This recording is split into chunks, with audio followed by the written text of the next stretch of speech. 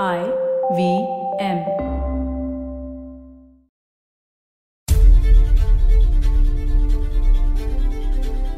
Today's episode can be distressing and listeners' discretion is advised. This show is not for children and certainly not for light infotainment. You could listen to other episodes of The Longest Constitution for that. He set himself on fire? Rajiv Goswami.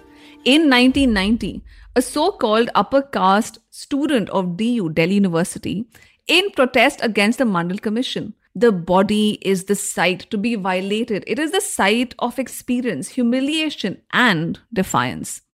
Hello and welcome to the podcast show, The Longest Constitution, where we map journeys, people's journeys to figuring out what equality, justice, and liberty means to them. And what are those experiences which shape them, push them, propel them, and shame them. And we are in the middle of looking at work, so fundamental to life, as well as dignity, opportunity, access, discrimination. In the last episode, we saw how Rupan Bajaj Deol, an IS officer, was told to forget about it. Forget about it when KPS Gill, a senior IPS officer, patted her bum.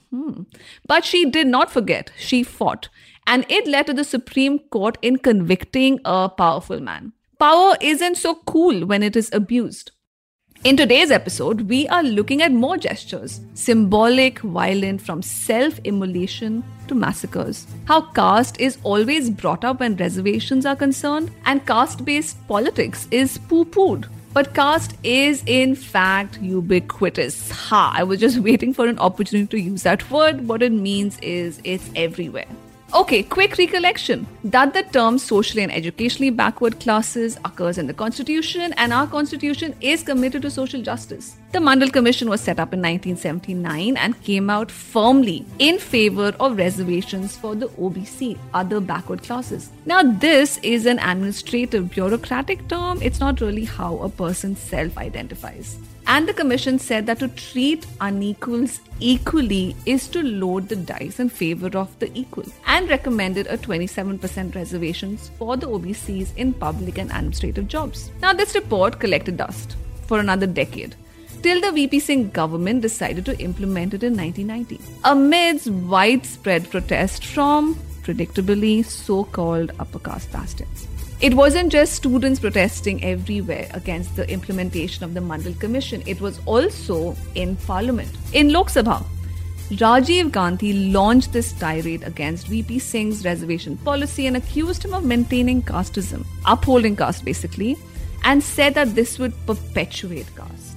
Familiar and very common argument. But when Sharad Yadav, Member of Parliament, rose to ask if anyone in the Lok Sabha, aside from Rajiv Gandhi of course, had an intercaste marriage, not a single hand was raised. There was silence, which points that casteism is not just about reservations, and that casteism is perpetuated in our everyday actions. It is in fact visible in our social worlds. Who we follow on Twitter, who we don't follow on Twitter, who we hang out with and who we marry, what we consider cool and what we don't consider cool, is shaped by power and hierarchy.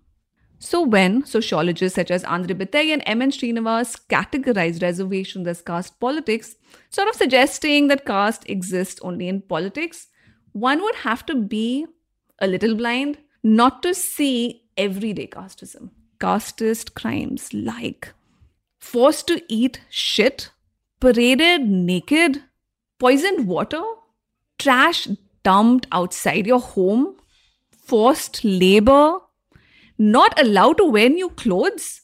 Fellow citizens, this is what our fellow citizens do to our fellow citizens. A day doesn't pass when a caste-based atrocity isn't reported in the newspapers. Well, it was for that purpose that the 1989 Prevention of Atrocities Act, POA, was brought in, which for the first time, and go have a look at the act, to see the range of the hideous, humiliating violence inflicted on citizens. It recognizes caste anger, backlash when any caste hierarchies are touched, questioned, or challenged. And with that, we zoom into Khairlanji, a village in Maharashtra, not too far from Nagpur actually, where a dispute broke out between the Bhotmange family, a land-owning and educated Dalit family, and the landed Kunbi Marathas. Here's what happened in September 2006. Surekha and her children were dragged out of their home. She and her daughter Priyanka were raped. Chili powder, rods and sticks were forced into their vaginas. They were stripped, battered and paraded naked and eventually murdered. In this brutal episode, Surekha's sons, young boys, Roshan 21, Sudhir 19, were also stripped, mercilessly beaten and killed in cold blood in full public view. But the investigation was botched. It was slow. In one of independent India's most horrific caste-based crimes, the lone survivor Bhaiyalal Bhutmangi was given a few lakhs as compensation for his family being lynched. Most importantly, the POA Act, which I just mentioned, wasn't invoked. Both the caste angle and the rapes were ruled out because it wasn't caste. It was just revenge. Revenge. So we get back to our familiar world. Office, coffee, daftar, colleagues, gossip, skirts, trousers, WhatsApp, the private sector. And within that, the organized sector is a really, really small, tiny, minuscule part of that workplace. Not more than 10% of the total workforce. And if the pushback for reservations in such a small area is so severe, and that's all the Mandal Commission set out to do. Ending the caste monopoly of organized sector jobs. Recognizing the caste monopoly that has arisen from so-called lower castes being forbidden to access power, wealth and status, like wearing new clothes. So in many ways, the world is already reserved for the upper castes. And yet the pushback was built on that rather vague and unexamined word, merit.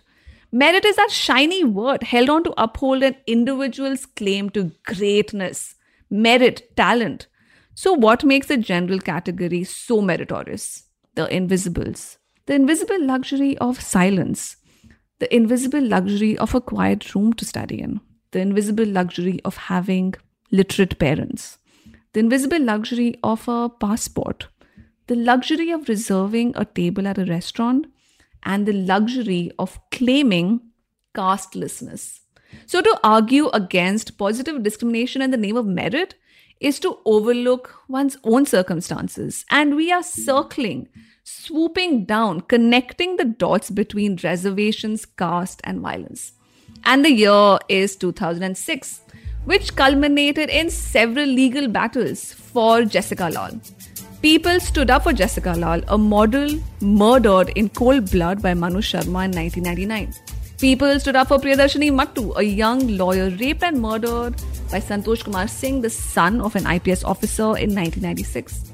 People campaigned, walked, demanded justice, upheld placards, appeared on TV shows for justice. But nobody stood up for Surekha and Priyanka for the Khairlanji massacre because caste matters. And back to the Mandal Commission. In 1991, in spite of self-immolations and protests of the general category, the central government for the first time provided up to 27% reservations in central services and public sector undertakings. And it was this which was challenged by Indira Sani. And as we wrap up today's show, caste is in fact everywhere. Reservation policies are just a visible facet of that war. And we are looking at many things simultaneously. And that's what's so different about this podcast, is that we are not doing the textbook thing of just caste or just sex or just gender. There is a complexity of the advance of the constitutional promise of fraternity. That's brotherhood or sisterhood. In the next episode, we will finally look at the Indira Sani landmark judgment, is baar pakka yaar, pakka, and investigate further caste wars over laws. That's the longest constitution. Did you like this show? Share it because it's constitutional.